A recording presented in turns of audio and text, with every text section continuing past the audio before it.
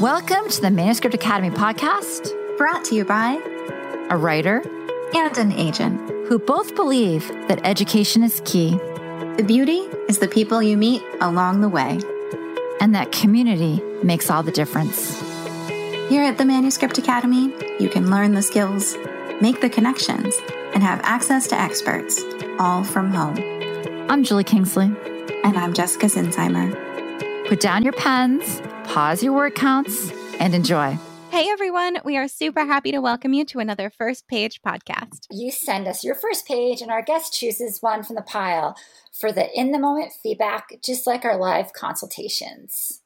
This week, it's just the three of us, but we have good news coming for our podcast that will mean more episodes faster. Look for updates in the next few weeks. If you'd like to get an email when new episodes go up, you can head to manuscriptacademy.com/subscribe or hit the subscribe button in your app of choice. And this week, you guys, our page is courtesy of Tamara Kaler. Yay, Tamara! Yay. Thank you. Welcome. Thank you. Trees that haven't worn green leaves in my lifetime line the brick path like bars of a cage. Too tall and tight and close, their trunks press in and my feet. I won't think about the reason Miss Smolinski brought us to the square. The wind tumbles through the trees and I grab my hair, twisting around my fist as I shuffle behind my classmates. In the excitement of our impromptu field trip, their voices collide and bounce off each other, like the chitter of the endangered squirrels living in the square. Just ahead of me, three girls collapse against each other in a fit of laughter, and I press my lips together, trying to ignore the uncomfortable tug in my middle. I don't mind walking alone. I don't. Miss Smolinski marches down the path, leading us by the fountain without water and the statue of children tossing items into a recycling bin. As broken branches clack in the wind, she stops at a tree shaggy with peeling bark and makes a show of tipping her square jaw toward the sky. My classmates' whispers charge the air with buzzing. One girl squeals. Another girl throws a hand over her mouth while dread coils around my muscles, petrifying me in place. The moment we entered the square, I just knew. I lift my eyes to the cage made of rusted metal ribbons and suspended by chains slung over a thick branch. Inside the metal box, bones covered in places by flesh darkened from age and rot rest among a bundle of threadbare cloth. A long creamy bone dangles through a square hole in the bottom of the cage. When the wind gusts, the bone sways. In the opposite corner from the bones and cloth, my neighbor, Mrs. Green, is curled in a ball. Wow, thank you. I will just say that it would be easier for me if there were more mistakes here. Yeah. I was like, oh no, in the best possible way. And this is one, your voice is amazing. And I feel like you just pulled me into that place of something I've been thinking of a lot, which is that suspended disbelief, where you just you feel all the motion on the page. You're perfectly aware where you are in the page and the stakes of this girl. I'm assuming it's a girl because of the way she seemingly feels about the other girls squealing and having that friendship. But yeah, so and I don't have the query here, but I'm assuming, is this YA fantasy? It's YA. I'm calling it speculative fiction. Yep. Just because dystopian. Yeah, we just went through that. So I think speculative fiction sounds great. I think it's always amazing when you can just take a page cold and not fantasy or speculative fiction, like they're close and that we just feel it. It feels genre specific and that's amazing. I was going to ask just for a very quick summary of what's going to happen after this, because I could see this going in so many different directions. I love how it starts so grounded and it feels like our world only more, but then we start getting these details that are just really spooky and kind of cool because you've set it up in a way that's so grounded that I can almost picture school for myself when I was a kid. And so then it makes it almost scarier when we get to this cage with rusted metal ribbons and chains and bones. Yikes. Like it's still beautiful writing, even though we're about to hit the bones. Yeah. Yeah. Thank you very much. It was hard. I did spend some time trying to balance grounding the reader and introducing all the new stuff at the same time. It feels good to hear you say that maybe I got close to that balance. Can you tell us just a little bit about what's going to happen? Sure. It's a future where medical care is rationed. And our main character, Stella, she's training as a military medic, but medicine and medical care for civilians is outlawed due to overpopulation of the planet and climate change. So that's how I started on this idea. It was before the pandemic hit, and I was thinking, like, seeing all this news about no more polar bears and icebergs falling into the sea. And I was like, wow, how would climate change affect us? What drastic things would we do as a society to survive? And in combination with that, I was thinking about like medical care and sometimes how that can be so hard for so many people. And that those two ideas came together, and that's where I came up with the story. This is so interesting to me because I'm looking right here at this line that did strike me as you're reading. And I was like, there are no endangered squirrels ever. The chitter of an endangered squirrel's living in the square. And I was like, what? That's curious, right? Mm-hmm. Like the chitter of the endangered squirrels, like right there. I think this is an example of such a well-placed detail that really is priming us from what you just described to us. A lot of writers struggle with how you're going to show that and holding that back. And something like that is just a perfect choice. And I love that you took something normal to say something so unusual. Squirrels are so normal, but the fact that they're endangered is a really big tip off that things are not right. And I don't know about you guys, but where I live, sometimes squirrels are mean. Like they will throw things at you from their trees. Yeah, ours are a lot out of control. They're definitely not endangered. No, they're kind of aggressive. Yeah, I had one in my apartment once. Would not recommend.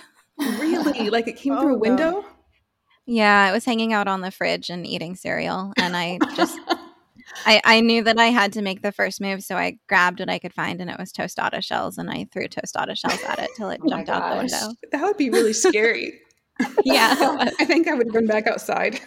Oh my gosh. Oh no, it could have the apartment. I'm telling you can have the apartment. I'm not here for it. No, you can have it. Oh my God. But this was wonderful. I love this. And I'm looking right now before we leave this subject, another clue that you give that I didn't actually notice as much now, but now it's really striking me as genius. Ms. Smolensky marched down the path leading us by the fountain without water and the statue of children tossing items into recycling. And that says so much, like the recycling bin and without water. This is masterful details. A big part of this world is the lack of water. And that is the first falling domino that starts everything else. Because then you have problems with food production and just everything in life. I just think we use water a lot. We don't even realize it.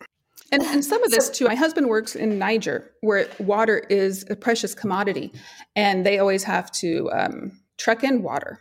And I remember when he first went over there and they were setting up this camp, they were dumping their wastewater in the desert and they had people on motorcycles with clubs chasing them because they didn't want them to dump this wastewater where their goats were because their goats are how they survive.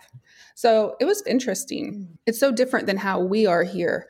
So I asked him lots of questions. I reread the last couple of sentences like 6 times in the last 2 minutes because I can't get over the details about the cage and the bones and poor Miss Green sitting in the other corner. I need to know what happens next. I just feel like I was immediately drawn into this character.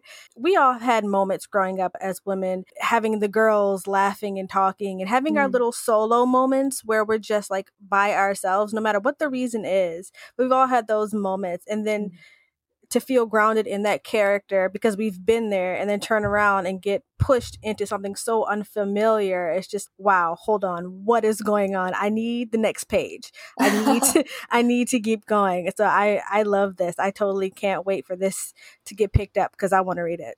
Oh, thank you. Can you tell us a little about how it's been going so far? I've only done maybe 7 queries that I've sent out. And I only sent out 1 query at a time. And I've been really working. I look at like the first queries I sent out and my query letters changed a lot. It's been refined. I did have a consultation through the Manuscript Academy and that agent did request more pages. And then, congratulations. Thank you. And then I just had a second consultation where I had sent in like the first 30 with a different agent. And that agent, I came out with 3 pages of notes. And wow, it was really good stuff. It wasn't anything major. It was more some fine tuning. They wanted to see a little more world building and just a couple of small changes. So I have been working on that a lot the last week, trying to fine tune everything. And I'm actually really happy with how it's turned out. I want to jump in and mention that while most people don't send just 1 submission at a time, that doesn't mean that it's wrong to do so. It sounds like you're putting a lot of thought into that process. Can you talk a little bit about your thought process behind that? Yeah, probably it came from fear-based. One, that my query letter wasn't where it needed to be, and I just wanted to test the waters. I didn't want to burn a lot of bridges. And then secondly, I've been really concerned with querying this on the heels of a pandemic because it is dark and it does there's not a pandemic, but it deals with medicine. And I know that for myself, during the pandemic, my reading was a lot different than what I normally read. I read so many rom-coms and I never read rom-coms. And so I figure there's probably other people that feel the same way. So I have slowly approached querying just for that reason and wanting to make sure. I don't know if a manuscript will ever be good enough for me. I'm always seeing something that can always be better. I think that makes you a writer. Was it Augustin Burroughs I saw, and he flipped his book over and it was a published book and he just crossed out half the page. I think the question sometimes is when is it ready? When I look at what you have here, it feels ready to me. Can you talk about your saggy middle? How do you keep things going at this intensity? I don't think it is, because there's some major revelations, which there's a big twist that kind of hits in the middle that really changes the directions of things. And it really is the main character, man, her life just, it takes a downturn and it's someone close to her. That really bolstered the middle for me, and making that turn and how her life has to take a new direction. It sounds really terrific. Yeah, I wonder if that is a common technique, make everything go badly in the middle so it doesn't sag. Have you heard about this, Julie? I wonder if that would consistently work, or one large change in the middle, perhaps. Yeah, would be. I think that's certainly, I think that's what Gone Girl did. And everyone's like, so of course. I actually think that it's just arming up your first act with just enough tension to keep things twisting and turning and making sure you have enough tension on the page. What's interesting about it to me is that I think on the sentence level it works. And then it also works just as a really interesting ride. So I feel confident, Tamara, that you have the chops to do it. Thank you. And I think also what's helped with the saggy middle is I think the second half has a lot more teeth. And I didn't come up with that. I got that from a reader, because in the beginning, Stella, she doesn't agree with things, but she's not as brave as maybe she could be. And there are some things that happen to her that really lights a fire under her, so to speak, and she ups her game. I think the second half is pretty fun. Oh my gosh. Do you have any publishing questions or anything like that we could perhaps help with? So many. Jessica with the next level question. Well, the thing is, I always ask those in my consultations, and this is supposed to be like a consultation, right? So what can we do to help? What are the things you can't Google? The things I can't Google. Oh, gosh. Would you consider this upmarket? Yes. Okay. Because when I read it, I think as I understand upmarket, it's a cross between literary and commercial. And I wouldn't say this is literary, but yeah. Okay. No, you have too much plot for it to be literary, but your sentences are too beautiful. Not that commercial writing doesn't have beautiful sentences, but the way this all fits together in such a thoughtful way feels upmarket to me. And then another question, and I'm sure other people might be in the same situation as far as a story like this that is dark and coming on the heels of a pandemic. How do you pitch that to make it marketable? With hope. I think if you really emphasize your character's agency and power, and I really hope she's going to make everything better. Sometimes there's nothing more hopeful than someone in a terrible situation coming out better and making the world better. And I think if you really emphasize, hey, even in this situation that is everything we're fearing right now, she saves the day. I think that's good. And I also think that emphasizing the things about it that are, if there are crushes or school friends or school things or all of the things that we can relate to in our world to help give you that broader emotional and aesthetic range, I think that will help too. Okay, thank you. And another question I have is, during my last consultation, one of the critiques, it wasn't a query critique, but the critique to my query anyway. And one of the things that the agent said was that I could improve my comps. And so the agent suggested that I Google the most anticipated or YA, fantasy, science fiction, speculative fiction of 2018, 19, and 20. And I was shocked that he told me to do that, because I always thought that we were not supposed to compare or use comps that did well. I think most anticipated is okay. Runaway bestseller would not be okay, if that makes sense. Because the list is usually 10, 20 books, and that's a guess. Those are the books with the buzz, and it's too early to know what the sales are. So I think that's fine. I think as long as you don't go with a runaway bestseller, it's okay. I know comps are so complicated, and that's why we had to have a whole class on this. I can see why that advice would make sense, because those would be the books that have enough buzz that it's likely that agents have heard of them, and if they've heard of them, then they understand what you're talking about. It sends a better message, and it's saying my house is like this other house that is a perfectly stable house and does not have anything breaking the roof. It's like real estate. It's like my book is in the neighborhood of this book. So I think you do want it to be in a neighborhood where people feel like if they sell it, they'll make a commission. I know it's tough. I think that's a way to go about it, but I always think that the most important thing about comps is to give a really good idea quickly of what your work is going to feel like. I listened to your class on submissions. I have so many screenshots on my phone because while I was doing this, I was like taking pictures of everything so I could go back and look later. And comps are so hard. I know everybody probably thinks this, but I've tried to find something similar to my book, and that has really been the biggest struggle for me, is finding good comps. Have you posted in the Facebook group? No, I have not. Okay, so if you want to, you can go to the Facebook group. For those listening at home, head to manuscriptacademy.com/Facebook and join. And if you want to, you can post your first paragraph, a little description about your book, some comps you'd considered, and see if anyone in that lovely, supportive, large audience has a comp idea for you. Oh, that's a great idea. Because that's the sort of thing humans can help with better than robots. Yeah, and I was thinking, this reminds me a lot of, and I might get her name wrong, so I don't know if Jessica, you can pronounce it, Victoria Aveyard. Is that how you spell it? The Red Queen? Yes, that's it. It just the vibe that and the kind of the writing feels really similar to me. So maybe one of her books might be a good pick for at least one of your comps. I didn't know if she'd be too big. I think she just came out with a new book, Realm Breaker. I have it on my Kindle, but I haven't started it yet. Yeah, she is big for sure, but I actually think it's a good comp. I feel like her first pages are so spot on, and I feel like you're pretty close here. Okay, then I will take that as a compliment, and I will definitely take your advice, Julie. Oh, no problem. And if you don't, it's no problem too. You can still use movies and TV shows and things of that nature as well. And I've also, and Jessica, you can let me know if this is incorrect, but I've also seen some of the queries we've gone over.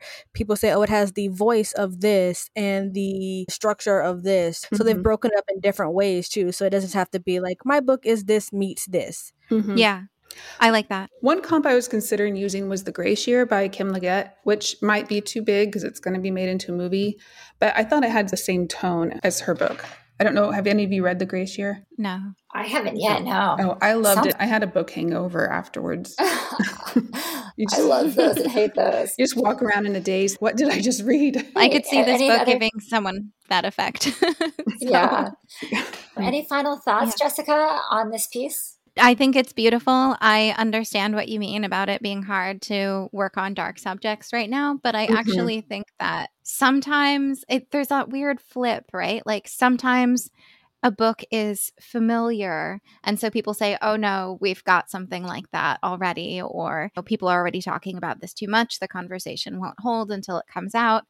Or sometimes that makes it a big book. There was a really interesting piece about the novel Prep, which came out, goodness, probably in the earliest 2000s. Yep. And when it was being pitched, people were saying, another boarding school book? That's never going to work.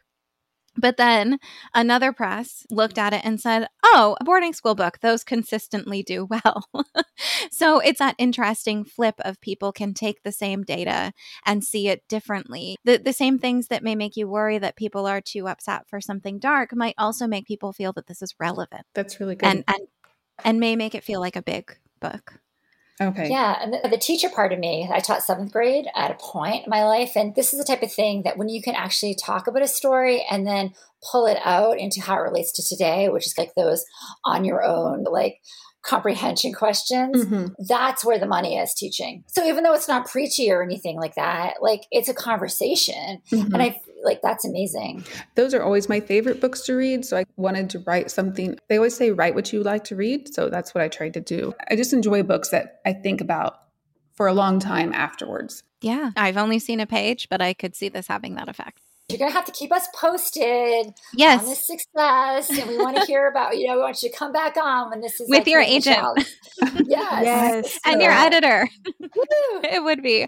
All right, go team. Thank you so much for joining us. I'm so happy that you were able to make the time and share your beautiful page. Thank you. Yeah, thanks, Tamara. So if you'd like to submit your page for a podcast, please send it to academy@manuscriptwishlist.com with first page on the subject line.